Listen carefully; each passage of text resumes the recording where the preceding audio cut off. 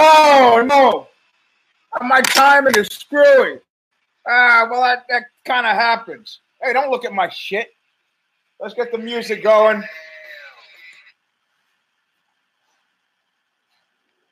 You, the awesome,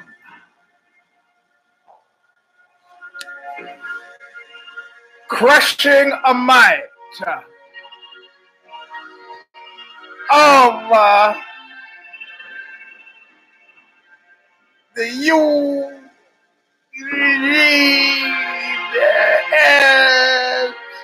Robson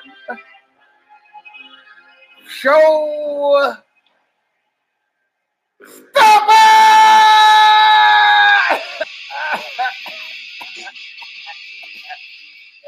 Welcome, my friends,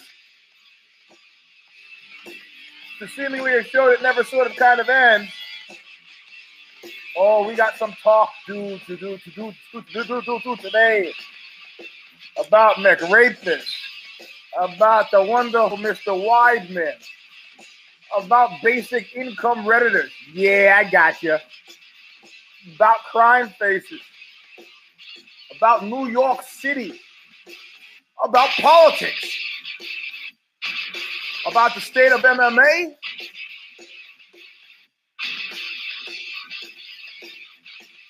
and to look forward to the mist. Plus, I got pictures to show you that will roast your mind. Sky gods, sky gods, sky gods. But first, song that says it all, Stigmata. Intro, All of Nothing. From the record, Calling of the Just. Still available from Revelation Records, Beach, California. Go to revelationrecords.com, look it up in Google, do a little search thing. Type in Calling of the Just, and this could be yours. I'm on my way back nowhere. Could not see so clear. I'm taking a real good look at your face.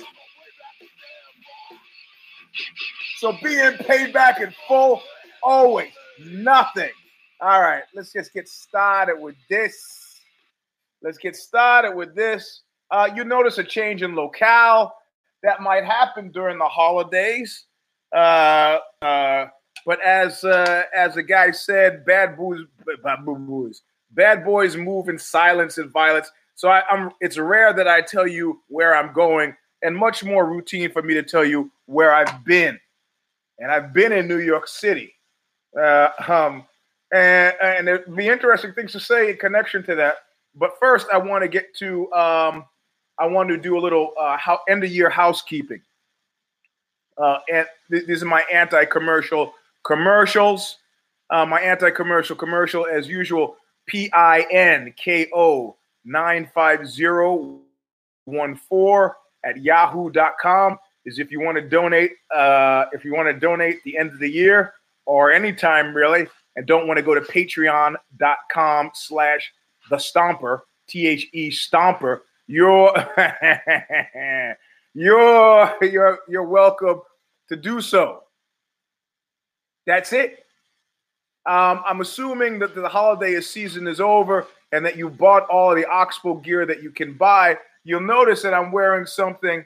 I'm wearing part of the Skull Game apparel because, let me show you pictures. I'm going to show you a few pictures from here. I finally sort of organized, and I'm not finished yet.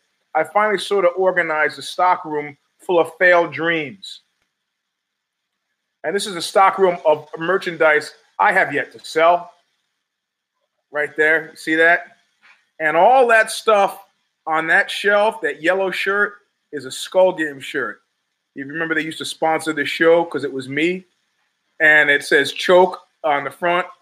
And then on the back, it says Skull Game. And then the other one on this bottom shelf, I think, says Blood In, Blood Out, Skull Game. And then in the corner here, I had two left. I think I'll probably keep those of covers of the Birth of Tragedy magazine that I used to publish with Anton LaVey from the Church of Satan on the cover of one, and Allen Ginsberg on the cover of the 2 remaining ones. And down here on the bottom is the only Whipping Boy shirt left, made by Tony T-shirt from New Jersey. So these are things I can't sell, but these are things I haven't sold, and these are things I don't mind. Well, the Whipping Boy shirt I don't mind selling because it's a rare collector's item, and I should probably keep the last one. These Skull Game shirt. Oh, the cat's vomiting in the kitchen now. It's a wonderful thing. These Choke Skull Game shirts, I'll be glad to sell. And I'll be glad to sell them cheap if you want one. In other words, figure out the postage to where you are, and you got that shirt gratis. I don't want to have to go out of pocket to do it, but if you pay for the shipping, you got yourself a free shirt. And they're cool shirts. I just don't have the energy, and it doesn't seem right to put them up on the Oxbow website. All this other stuff up here is stuff like CDs and so forth. Anyway. So that's the commercials. That's the extent of the commercials. This is, in case you were curious and needed some identification at the top of the hour, this is V, a 9, and a 4. Woo, that was pretty simple. Look at my hands all scarred up. These scars in the back of my hands are consistently from one guy at jiu-jitsu. Logan, one guy at jiu-jitsu, he doesn't train with us anymore, so they stopped. And of course, somebody said, "Oh, you got a wart." That's not a wart. You'll notice guys who do gi a lot. That's from the grips in the gi. Anyway, we'll pour one out for Popeye. Oh, Popeye. Yeah, only those of you. I didn't put that stuff on Facebook or on social media, so only people who listen to this show know about his July passing of a couple of years ago. Anyway, poor boy. I think it was lymphoma that got him. So anyway, let's start at the top with me being in New York, and clearly, like you guys, I'm sure you thought I was crazy when I was like, well, I don't open the Instagram account, because I got spies, But clearly, the cat who runs, I don't know how Reddit works, but it's Reddit or r/basic income, who says MMA journalist Eugene Robinson says that Marvy, and I don't even know, Marivi, whatever Chris Gauleiter General or Woodpile Weidman's wife's name is greedy. And then I did a show last week, V, a 9, a 3. No, that was a hard one. V9, 3. I said, it was kind of a soul-searching show because I was bemoaning the fact that I love doing this show, but it's setting me back stuff. So, I was frozen for a second because I got a lot of electricity things burning. So the next day, r/basic income puts up MMA journalist Eugene S. Robertson backpedals. Of course, he misspelled backpedals wrong, which was a big hoot. But I'm not big with the ad hominem attacks. And I was like, I found what was more disturbing than anything was the complete. And the only reason I'm correcting it here, usually I let trolls do what trolls do, but I'm correcting it here because, for a certain regard, I had to be cloaked. I had to be oblique about what I was talking about. But what I was talking about had nothing to do with Marivi or Marvy Weidman, and had nothing to do with Chris Gauleiter General Woodpile Weidman, because this is the TMZ of MMA. I got on that at the end of December of 2018. I got on the Conor McRapist story because of stuff that I was reading in Dublin WhatsApp. And I said, this is what I'm hearing. I don't know. I told you early. The last truly free voice in America, and the first to mention it here, that Conor McNuggets made Johnny Boney Joni look like a Boy Scout. You heard it here. Based on what? I used words like allegedly and indicated that it was rumor, but I'm okay airing the rumor because that's how journalists work. Well, airing it. I didn't write about it, but I'm telling you what I heard in the process of going down deeper some rabbit hole, right? So whoever basic r/basic basic income, is confused about. But what what I was bothered by in a very specific way is that, and what I was grappling with is the fact that social media has made it impossible to hide in total who it is that you are. You do realize, like back in 1994, I could be this guy, this wild singer for Oxbow, the band Oxbow, and still go to my corporate job at Intel, and nobody was none the wiser. They'd say to you, Eugene, what did you do this weekend? And like what is that? The Arnold Schwarzenegger movie with Terminator. I would go through the talk about what I really did. No, you know, that's a computer readout. B. Lie completely. Choose something completely anodyne that you actually did do, but that nobody will question you about. C. Chose C. I gardened. Nobody was any of the wiser. Now, anybody who is interested anywhere can type in Eugene S. Robinson, and you know, a bunch of stuff comes up about me choking. Miss Tech did it because she was listening to me whine on if the shoes fit, and she goes, well, let's see what she types in, and the first thing that comes up is that cat who's running some WeFundMe campaign to have his ass kicked by Eugene S. Robinson. So you got to understand, there are plenty of people outside the family of this show who are creeped out by this shit. I don't give a fuck if two of those people are the wood piles. I don't give a shit about that because they don't pay me. If you understand what I'm talking about, put that shit between quotes. I am concerned about people who might want to give me money, who then go to google.com, type in my name, see this show, and are completely confused about why a sane person would do this show. That's it. On that note, space gods, sky gods. All right. So one of the things, I know I'm my own worst enemy. I don't make it easy, but I'm not here to make it easy. I'm doing stuff that it amuses me. Well, yeah, it's easy to say fuck their feelings. They are supposed to be adults, but when these are people who are lined up to give you cash, you know, they, in general, you know, they're calling the shots, man. You know, they don't want you to play in their casino. You can't play in their casino. Like it's singing the Oxbow song. It's casino politics.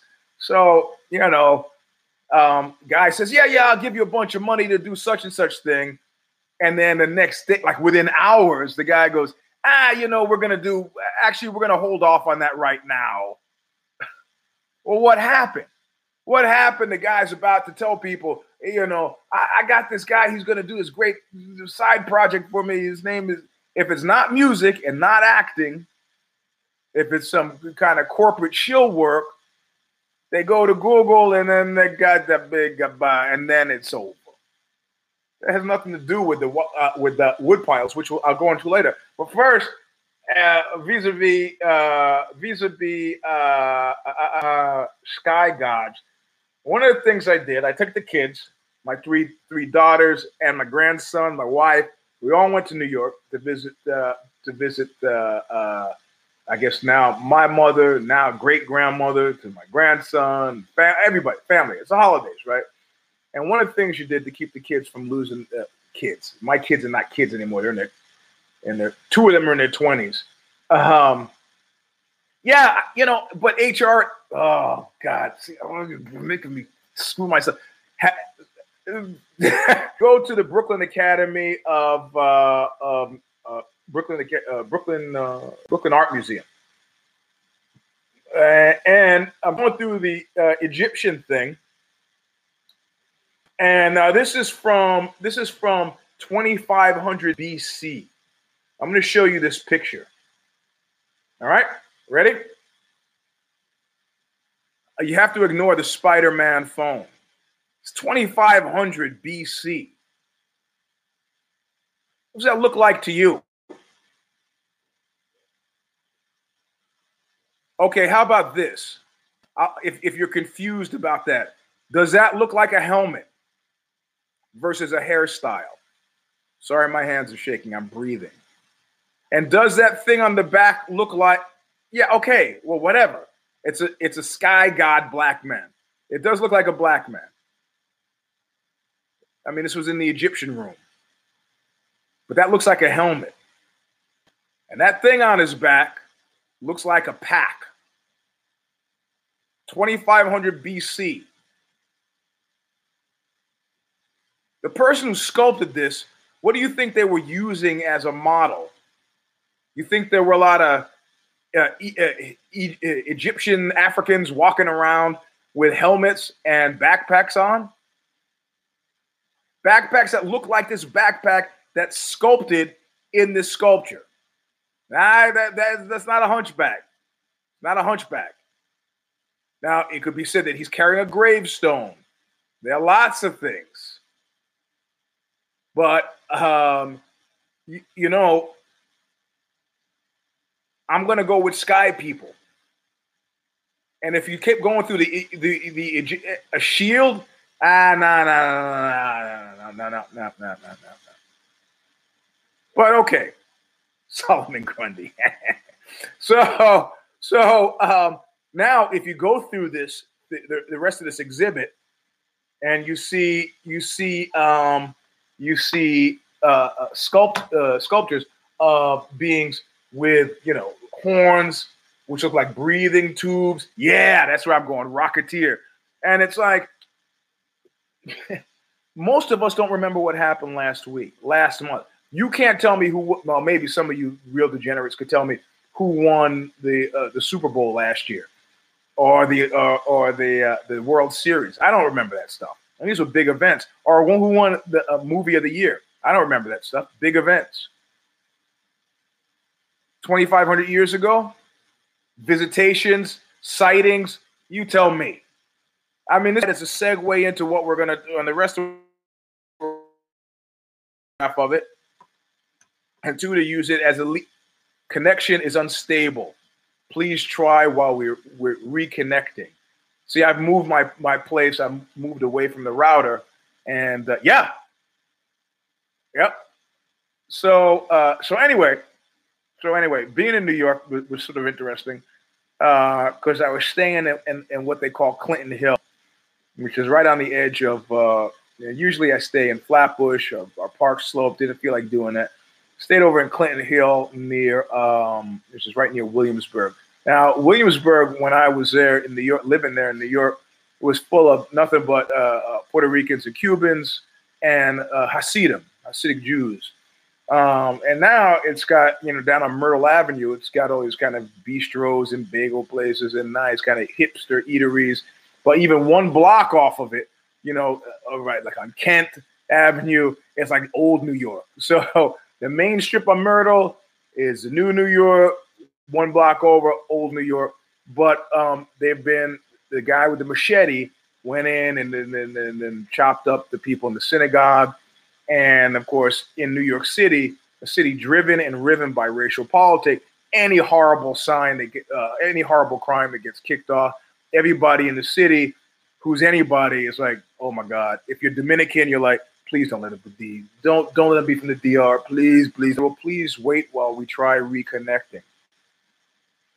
That's a real drag. I should probably go into the other room, but at this point, I'm set up here and I feel quite comfortable. The other room is cold and not set up for the show. So I'm hoping maybe I should open the door, but then the deaf cat goes in and pees on the couch. So what can I do? Let me know if there's a problem in the comments. Let me know if you can't hear me.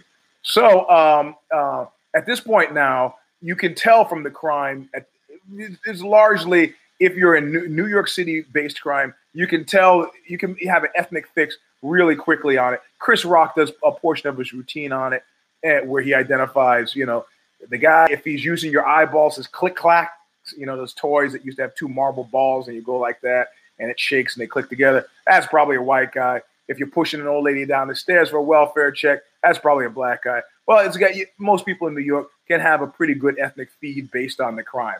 Like when the girl gets stabbed by Barnard, not only did I know that they were either black or Latino kids, but I knew they were kids.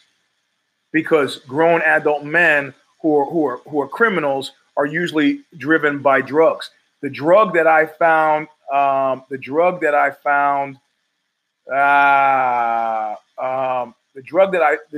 I seem to discover all over New York now, glassine bags of the kind that hold crystal meth all over the place.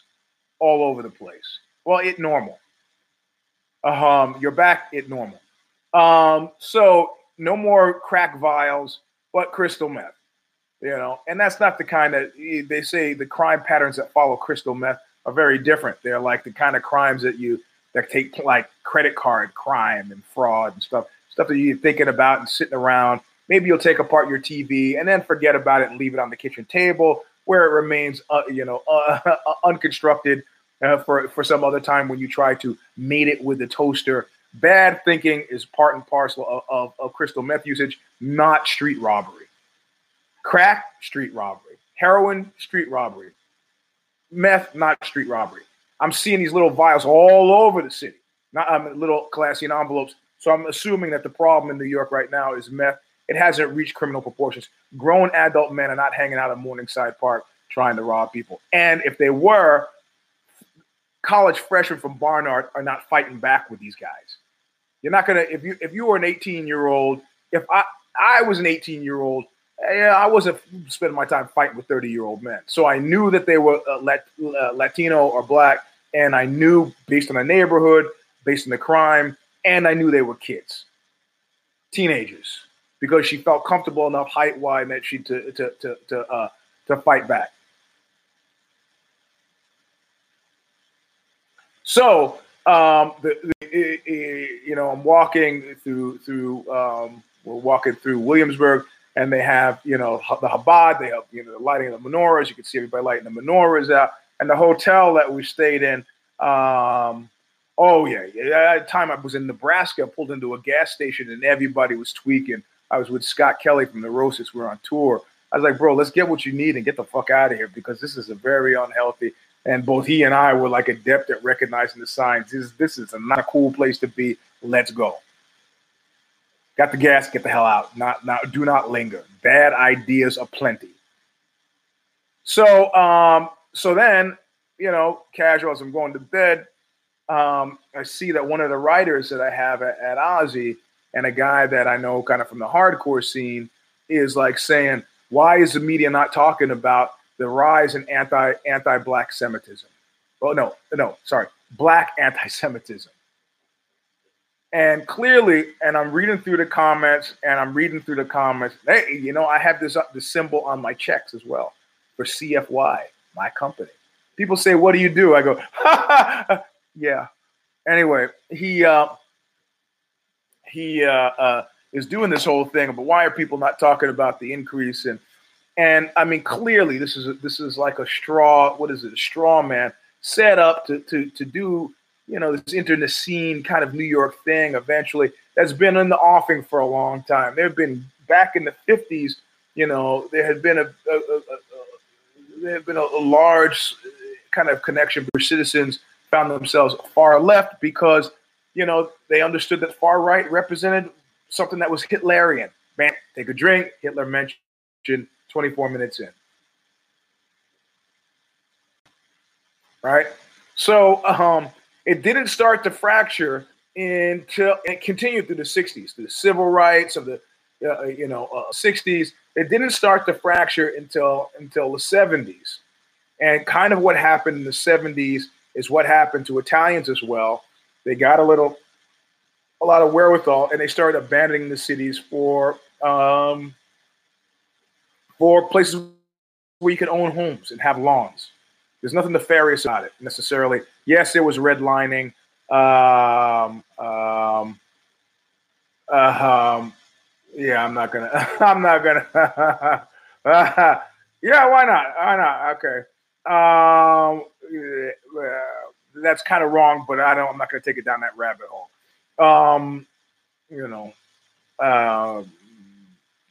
No, not Hillary. She's a non-factor. So it started to fracture kind of in the 70s, I think, when both Italians, New York's Little Italy is now a tourist attraction. Yeah, it's a tourist attraction, right? It shrunk and shrunk because all the Italians, they moved to Jersey where they could have a house with a lawn. They even now used to go out to Bay Ridge, a large Italian. They made some money. They moved Mineola, Westbury, out on the island, Staten Island. They moved. And when they moved from the city, which is literally a melting pot, you can't go on the subway without being exposed to class diversity. Not even racial diversity given, but class diversity. In the space of 10 minutes, you could see, a white stockbroker and a white homeless guy. You could see a black stockbroker and a black homeless guy. You could see, Latino panhandler and a Latino doctor, all in the space of, a 10-minute subway ride. So it started to fracture in the 70s, and I think largely based on the fact that they moved out to bedroom communities in Staten Island, New Jersey, Long Island, and stopped being perceived of the people. And there's a whole question of whether Jews are white or not. And a friend of mine who's one of the only people I knew outside of my mom who went to an all-black university back in the 70s, 60s or 70s,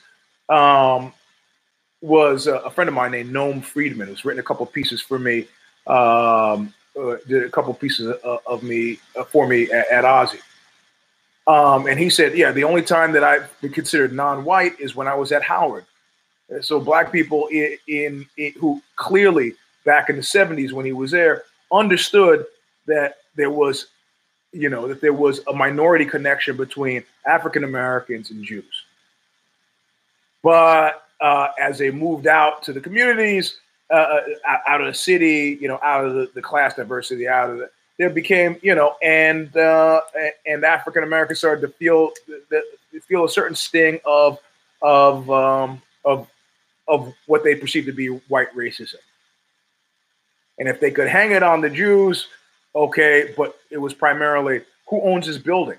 Who owns this building and who's collecting the rent for this building that I live in that is now burnt down to the ground because somebody wanted to collect insurance money? These are hypotheticals. I don't know. Don't have any proof. And then something strange happened. All the surly Palestinian guys who bought the corner stores from the old Jews or bought up the bodegas or were competing with the Latino guys for the bodegas. These Palestinian guys in African-American neighborhoods were surly as shit.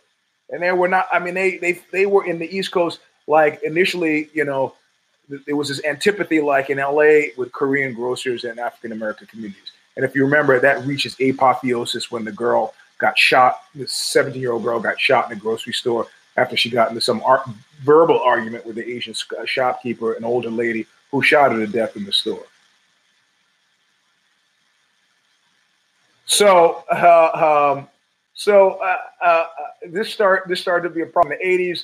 Support for Reagan. Reagan was not perceived as any friend of the Black African-American community. And so now you have this whole long, 30-year slide in the nature, but that's not the issue of the guy with the machete in the freaking synagogue or the crazy tribes of Israel, these Black Israelites that hang out in Times Square. Those guys are total lunatics. The issue with this guy with the machete is he was a mental patient. Well documented.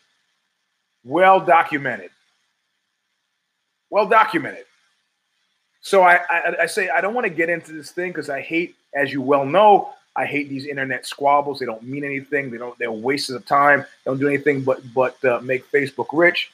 I hate them. Pointless. But I have to get in there finally because people are going nuts. And they're like, I can see this, they're whipping this thing up into this anti-Black thing. And I said, there are plenty of Black Jews. You should maybe talk to them and find out where they are. But I'm looking at this primarily as a mental health issue. And I'm not going to fall for the red herring of comparing church shootings, which we've had a few since then, to synagogue shootings, to the LA white guys who were shooting up wanted to shoot up the synagogue, the yeshivas when the kids were getting out of school. Blacks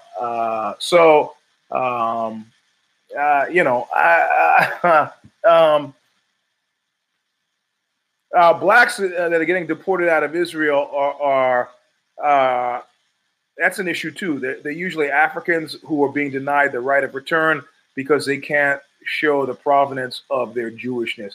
And that's another story as well. But again, that's more, as far as I'm concerned, Ashkenazi versus Sephardic.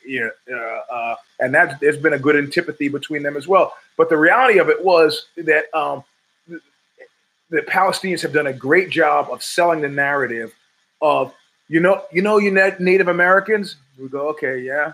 Well, we're like them, but in Israel.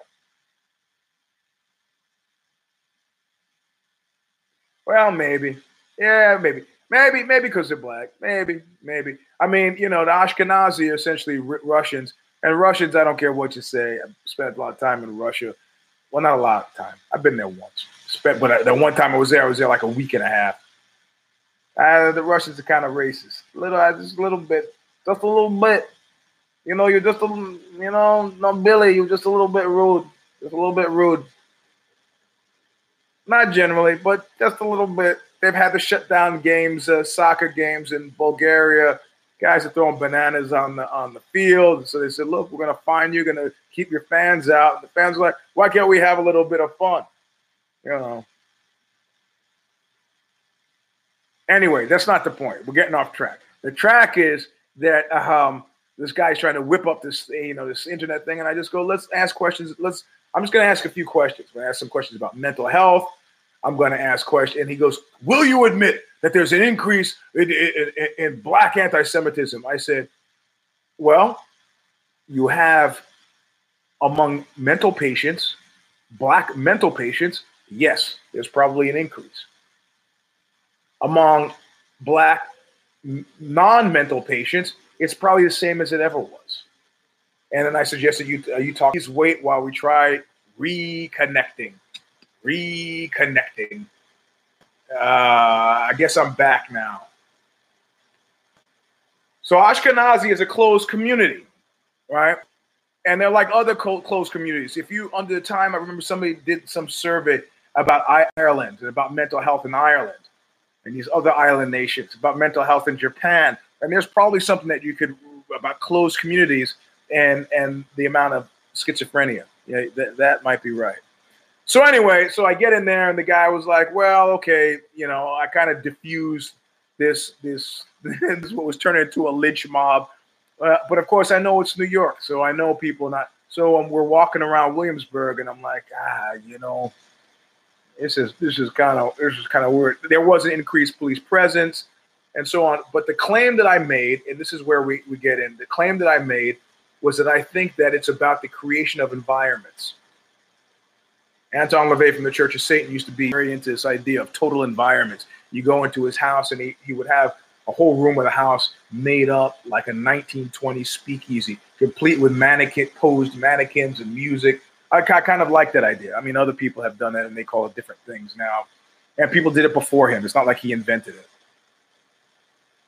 But see, this is Genghis Khan.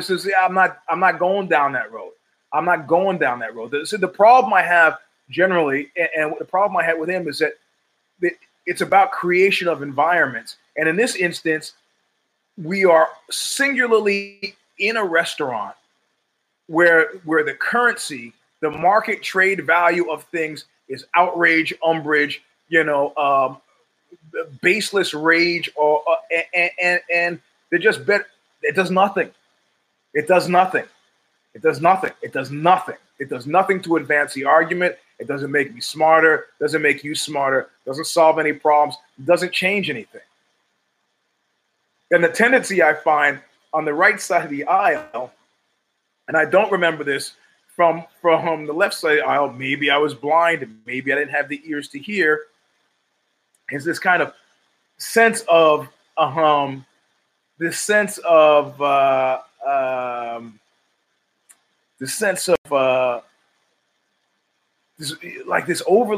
defensiveness. That's the word I'm looking for. Defensiveness. The first word that a friend of mine who was a Trump guy ever spoke to me about being a Trump guy was, as I mentioned in the past show, he said, I'm sick of people telling me I'm stupid because I want to vote for Trump. I never said those words about Obama. And I know plenty of people who didn't like Obama. I know plenty of people who were not right-wing Republicans who didn't like Obama because he was in the pocket of Wall Street, right? And alternatively, I didn't spend 8 years of Obama gloating.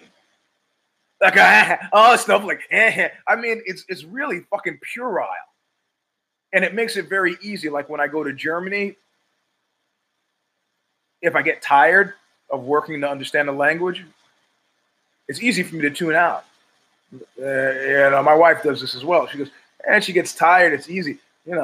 English is not her first language. It's easy to tune out. Easy to tune out. So all that kind of internet chatter, internet fighting, back and forth, squabbling, it's like, have you ever been to silent discos? Silent discos? At this point now, I don't even care who wins in 2020. I don't give a shit because it's total environments, and I want the environment changed. If somebody on the left side of the aisle wins, and we have this same screechy, high volume, outrage, umbrage, insult, offense taking, and it continues, what I call I can't think of any other way, internet language. Yeah, communication is difficult under the best of circumstances, but now this has become the thing to do. And it's aided and abetted by Twitter, by freaking Google, by Facebook. And it's a way you talk to people when you know you don't have to fucking risk getting punched in the mouth by them. And that's the way I look at it. Like in older shows, we've talked about violent language as a precursor. Nobody. Humans do this. I mentioned this in connection to prostitution. That I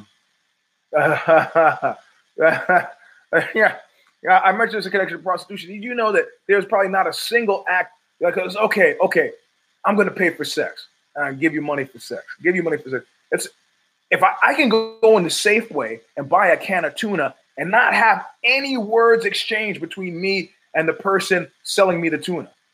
Put the tuna on the counter. They go, how you doing? I can go, and I'll go, fine. Doesn't want to talk. Do the card, punch a thing out, self-serve, I can go in and out.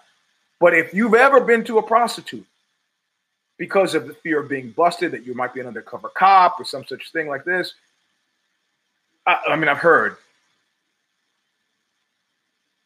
people talk, establishing some sort of, what's the commonality? Commonality has got a wallet full of cash. Commonality is that you want to have sex because you want the cash. I guess that's the commonality, right? So, it's transactional, it works.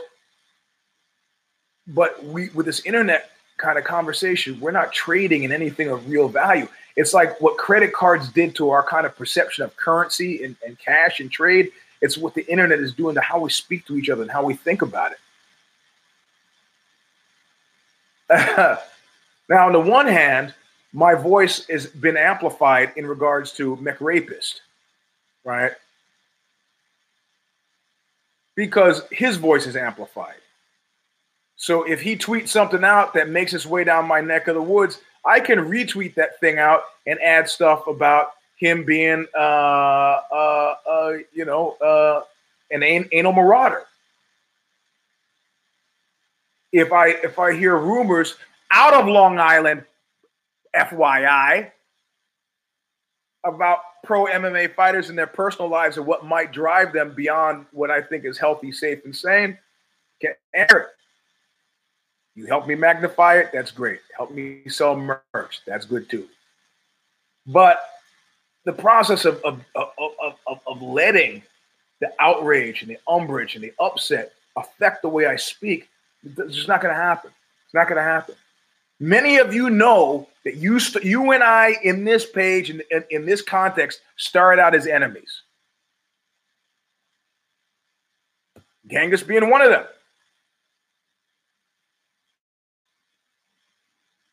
Started out as enemies. I mean, he was you lefties. And I just go, man, that's internet talk. I don't have anything to do with it. I don't give a shit. Trump wins again. And the thing is, the reality of it is, I know if Hillary won, it would still be this tonally the same sort of thing.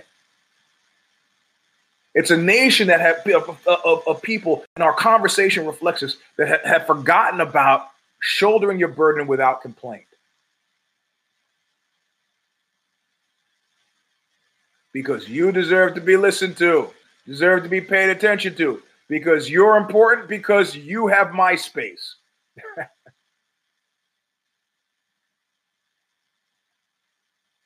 40. You're a young man at 40. 57, which I say after I roll. So anyway, what I want, and I think the pendulum of American politics seems to dictate this, right? I mean, I don't know how old you guys are, all of you, and so on. But like, I could feel tonally after 8 years of Clinton that people we just wanted something emotionally different, and beyond it were real pocketbook issues that, and I finally come around to, like my drummer was saying, expressing his, expressing his disdain for Obama, and this was, I had a point put on it by Kid Nate. I was looking at the symbolic Obama. Kid Nate was looking at the practical Obama and about what happened post crash, boom, dot bomb, boom, post crash. I mean, the language spoken post Obama is very much a language that you hear old people voice. And I for one, that's crazy, though. I for one, it's just crazy talk because Abraham Lincoln was the first gay president. Anybody should know that. First of all, he was a wrestler. Second of all, he and his wrestling buddies used to play a game where they would take a towel, put it between their legs, and then their other friend would have sex with the space between the towel between their legs. Any of you ever do that with your friends? Any of you President of the United States of America during the Civil War? I guess not. So that was Abe Lincoln. Little known facts about American presidents. Look it up. Not lying. So anyway, so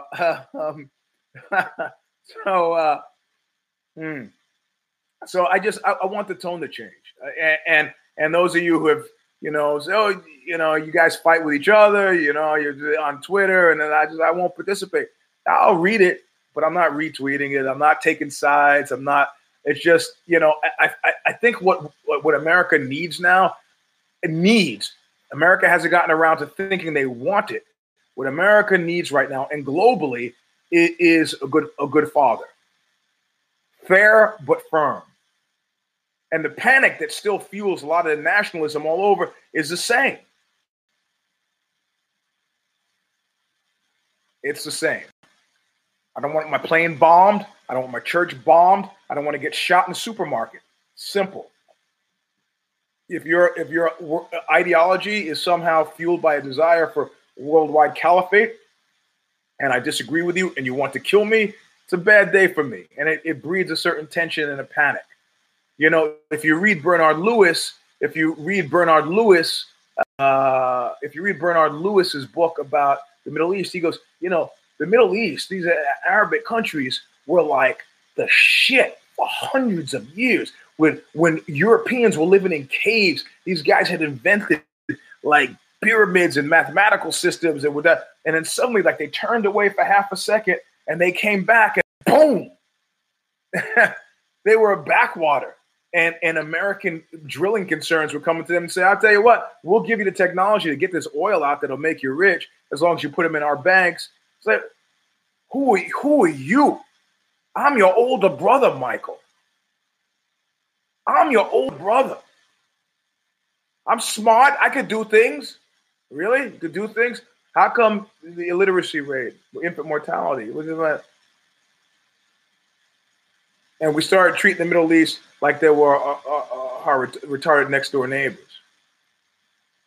Palestinians did what the Irish did, to recast it like, and so we have these, we have people boycotting Israel, we have people who are understanding. It's like the Native Americans. Well, there have been several attempts for two-state solutions, but that would ruin the fundraising. I'd like to hear from some Palestinians who could speak freely and are not worried about getting killed by the Palestinian Authority, which is presently the way it is.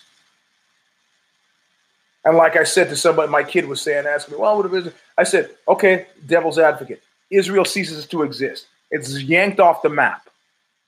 Do you think the Middle East is a peaceful place at that point? Yeah. Hernandez, you could say, yeah, take it. It's not a peaceful place at this point. Are you Sunni or are you Shia? Which are you? Which are you? It's unstable. And what we desire is stability.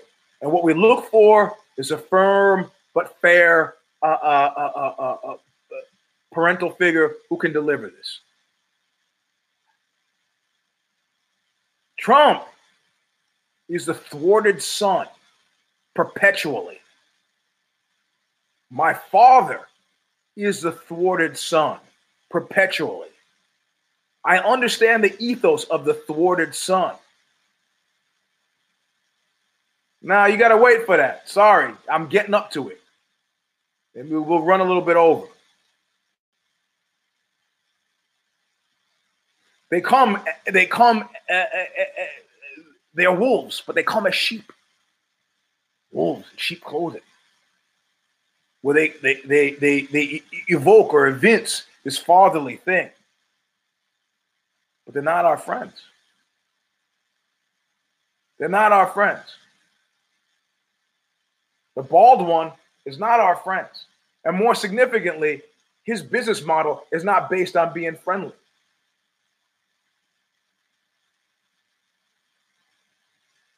Yeah, no.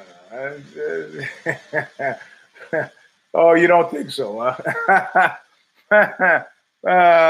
You know, Iraq and Iran had a war, and it was so virulent that they couldn't stop.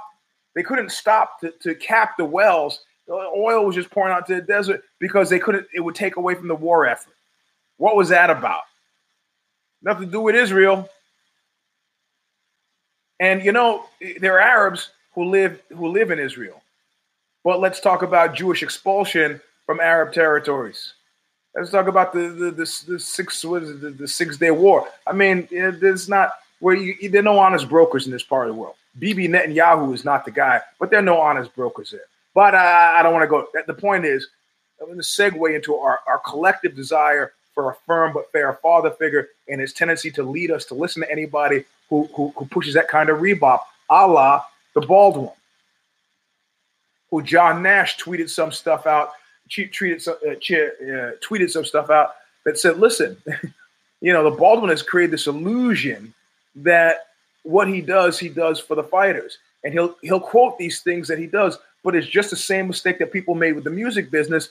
But hey, kid, you want a Cadillac? I'll get you a Cadillac. Kid, you want a music video? I'll get you a music video. And you get all this stuff, and then you ask for your royalties. You go, well, the Cadillac wasn't free. I mean, I had to pay for it somehow. In the music video, well, you wanted the best." Same time, that same guy has been drawing a paycheck. That's part of the best, right? It's a casino, and the bald one is the house, and his house is not your friend. And the only time I like that is when the guy who believes the house is his friend or needs to believe that, like McNuggets, is the guy who's believing that. Then I'm happy. You know, then I'm happy. And who was it? ESPN got their hand slapped. So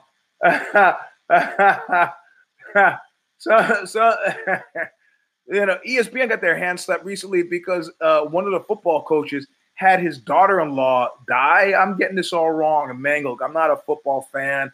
And one of the sportscasters talked about she died in a plane crash. And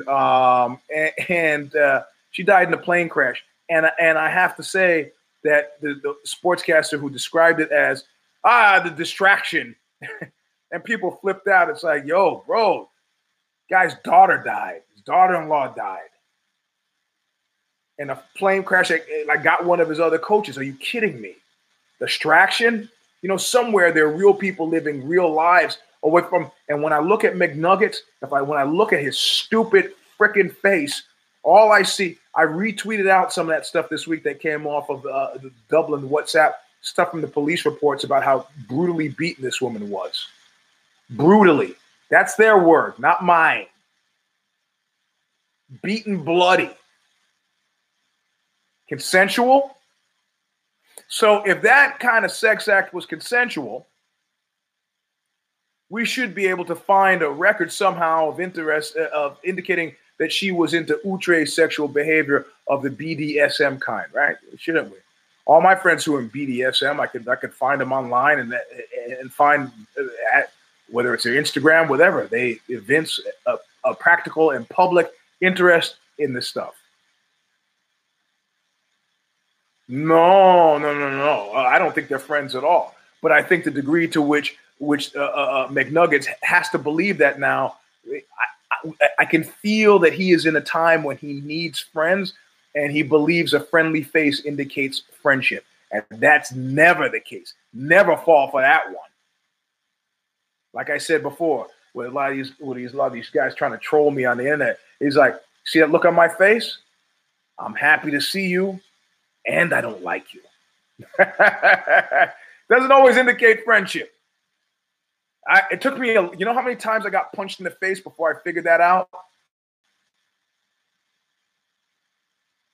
You know, I got punched in the face, let me say 4 times before I figured out if I'm exchanging words with somebody and they walk back to me, it's not because they couldn't hear me before. It's because they specifically are getting closer in order to hit me in the face. McNuggets needs to not believe this is true. He really needs to. He needs friends because everybody needs friends. This is the point I made with Trump. You can't fight a multi-war battle. Everybody needs friends. If your only friends are Japan, you're going to get fucked. That was a World War II reference for those of you who are confused. Man, Italy, what's he talking about? Is he talking about one fight championship? Is an Italian getting into the MMA game?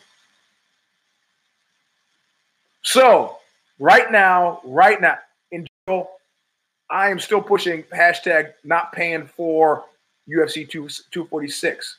But I can't, I'm like Prince said, I'm going to make believe it doesn't exist.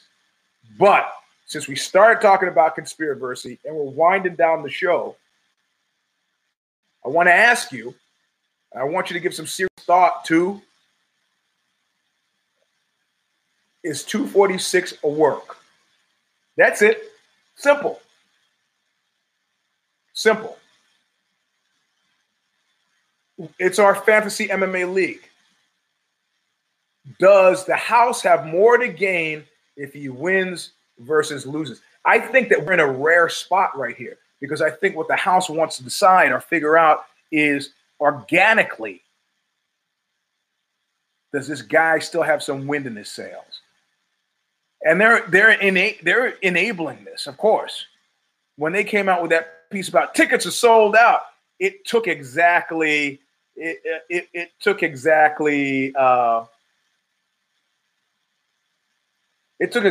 half a day after they came out with that. Half a day to come out with proof, easily obtainable proof that nothing was sold out. No venue was sold out. I don't know what venue you're talking about.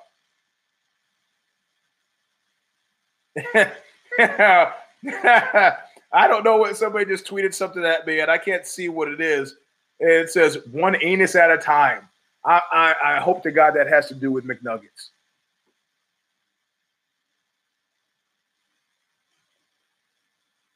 So that's it. Is it a work or not? Pascal's wager. And I'm going to agree with Genghis here. I think it's a perfect storm for you take the company guy, non-pariah, Donald homophobe Cerrone. I think I can do better with that name. It's called maybe Sissy Boy. But, I don't know why it should be the gay community's problem that he's a homophobe. So I just stick with homophobe instead of making fun of him. I got friends who are sissy boys. It's not pejorative. Got company guy, non-pariah, and Donald homophobe Cerrone fighting against a badly wounded McNuggets on a dog shit card in a dead zone right after the holidays.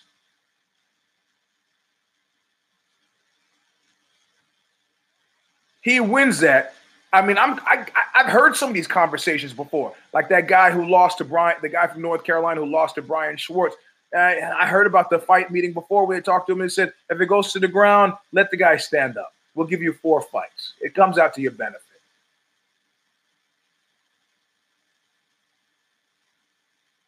Someday I may, and that day may never come. I'll ask you for a favor.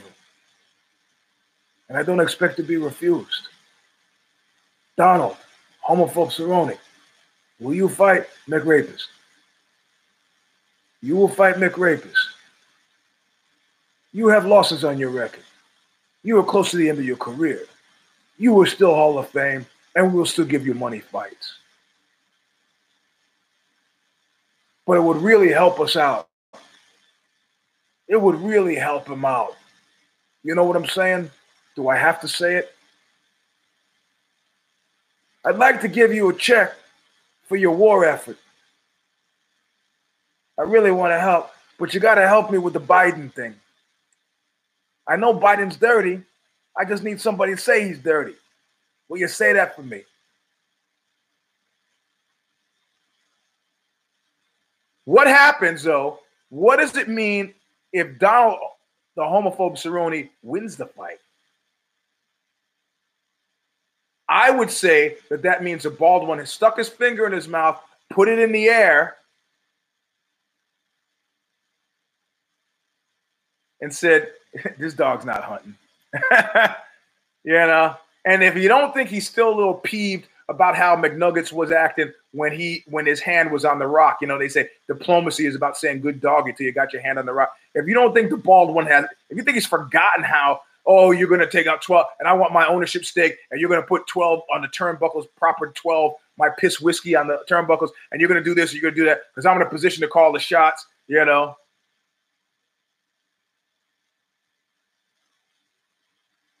If you think he's forgotten that, I need to tell you, he hasn't. He has not.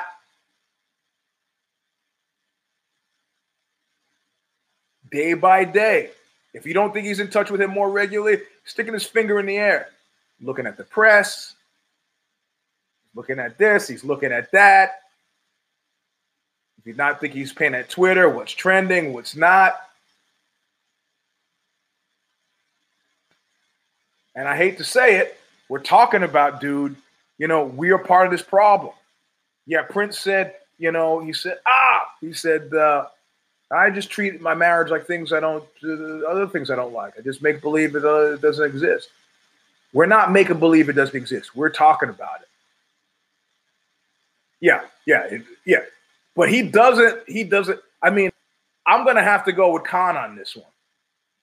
I'm going to lay it out. I'm going to call my shot, even though the next week we'll do, you know, the care don't care or the week. And I'm bailing on. I'm not going to talk about the fight.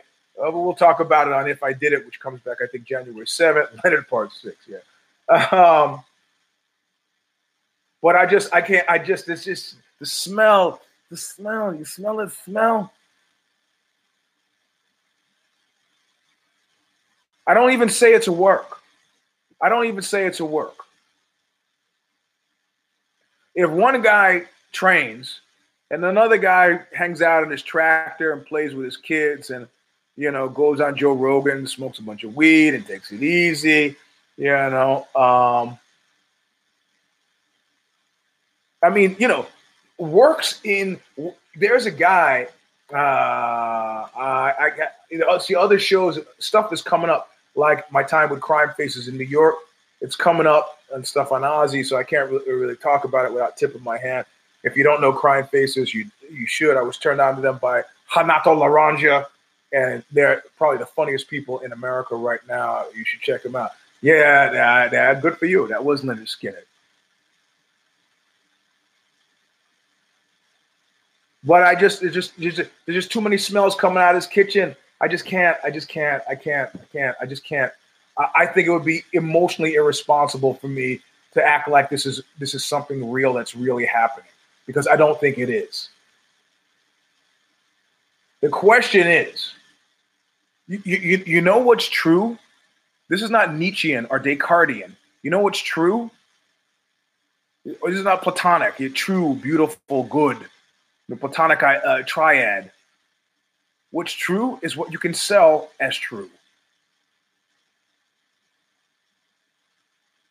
Those of us who are refuseniks are saying, like, I don't want to increase the fortunes of guys who are rapists. It's a real easy step for me to take. Real easy. With 4 sisters, 3 daughters. Real easy for me to take. Don't want him. Don't want to see him. Don't want him around. He needs to rededicate himself to dealing with his legal problems. And if he can come back in time, come back in time. If he can't come back in time, the same disregard that Johnny Boney Joni showed when he fled from the scene and with the pregnant woman with the broken arm is just tenfold. The thing is, like Gallagher, the SEAL guy, the big chance, the big gamble that Trump took by pardoning this guy, putting him on tour with him, advancing him, is recidivism.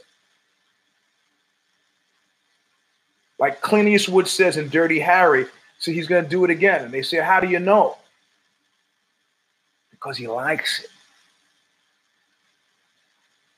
Can you put your multi-billion-dollar organization behind a guy who has not made amends, who has not faced the music, who has denied that he's done it, who's tried to pay it off, who's chosen to hang out with mafia cats, who hasn't addressed his drug problems? Can you get behind? I wouldn't have that guy drive me across town. I would not have him drive me across town. Why? But our ignorance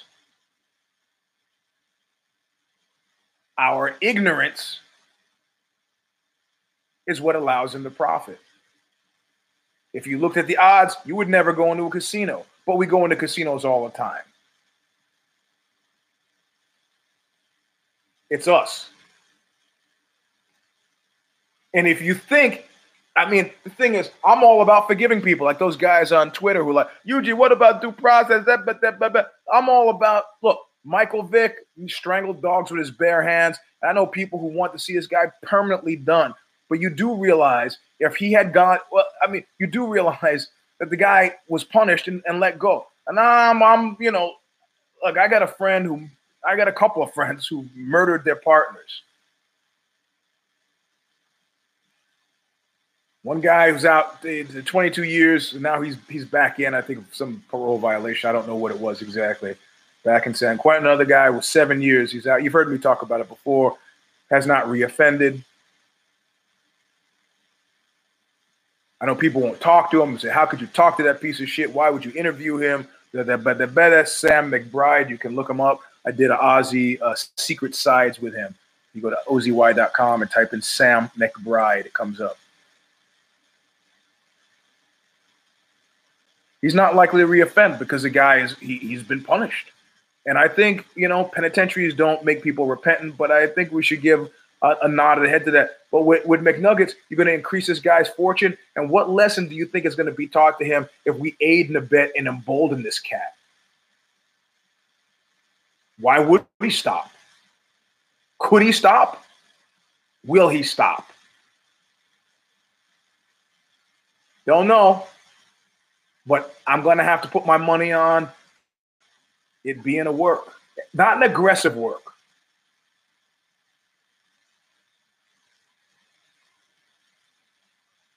Not an aggressive work.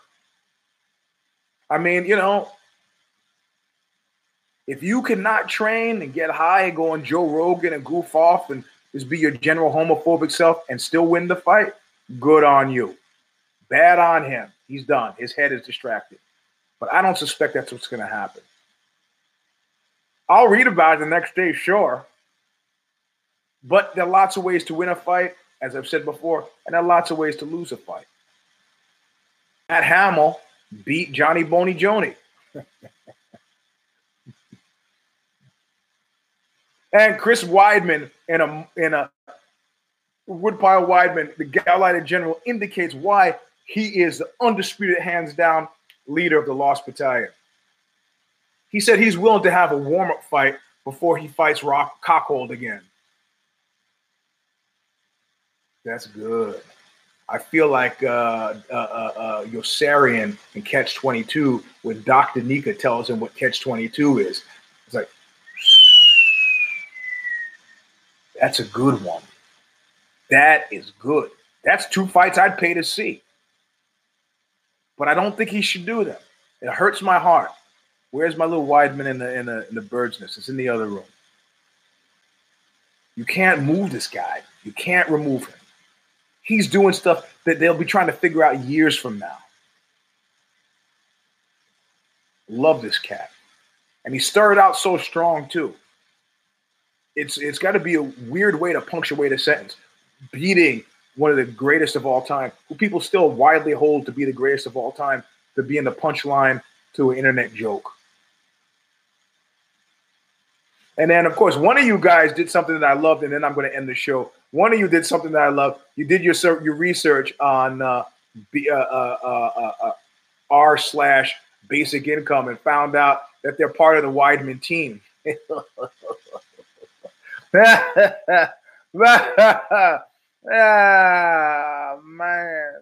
Oh, man. Oh, for sure your wife can kill you. Easily.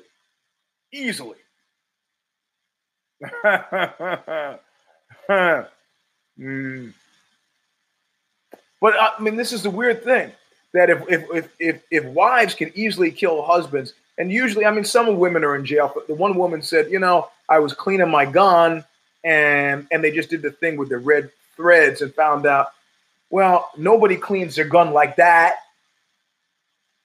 So clearly, your husband came in the kitchen and you shot him. She had a lover, they couldn't hang. Ba-ba-bing, shot him. They just did the red tape thing and looked at the bullet entry. Your hand was raised. You were cleaning your gun that way? No, we don't believe it. So she's in jail.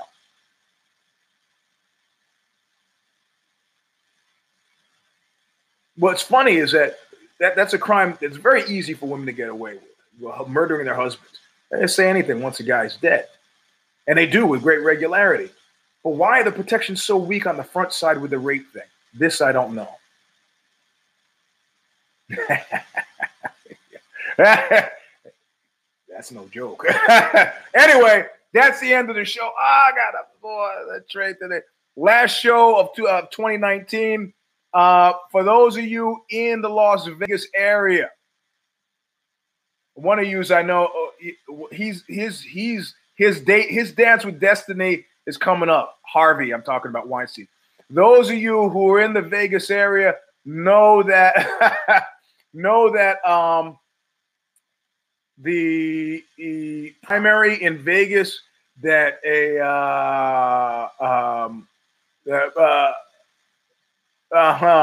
primary in Vegas in February that Ozzy wants me to cover it, because they think that if anybody could cover a primary in Las Vegas, Fear and Loathing style, it would have to be me. Of course, those of you who have spotted me in Vegas, held true. Thank you. Held true to the thing. If you see me in Vegas, you didn't see me in Vegas. So, Mr. R, Mr. R, you know who I'm talking about. Kept my confidence, bought me a drink. That was some good times. You see me in Vegas, you didn't see me in Vegas, except for this, because I need the story. So I'm supposed to go to cover, like 1 or 2 days, supposed to go to cover the primary there and just walk up to people and start talking to them. It's very different with the thin, spindly, short Hunter S. Thompson and the large, imposing, ripped to the tits Eugene S. Robinson. But maybe I'll just play this safe and sane and just ask people questions about politics, a la where we started the show. And with that callback, we'll end it. This is the number 94. That was easy. I am your host, the Eugene S. Robinson. We will see you next year. If you want more of where this came from, know that though there's no if I did it today, we don't come back until January 7th with that one.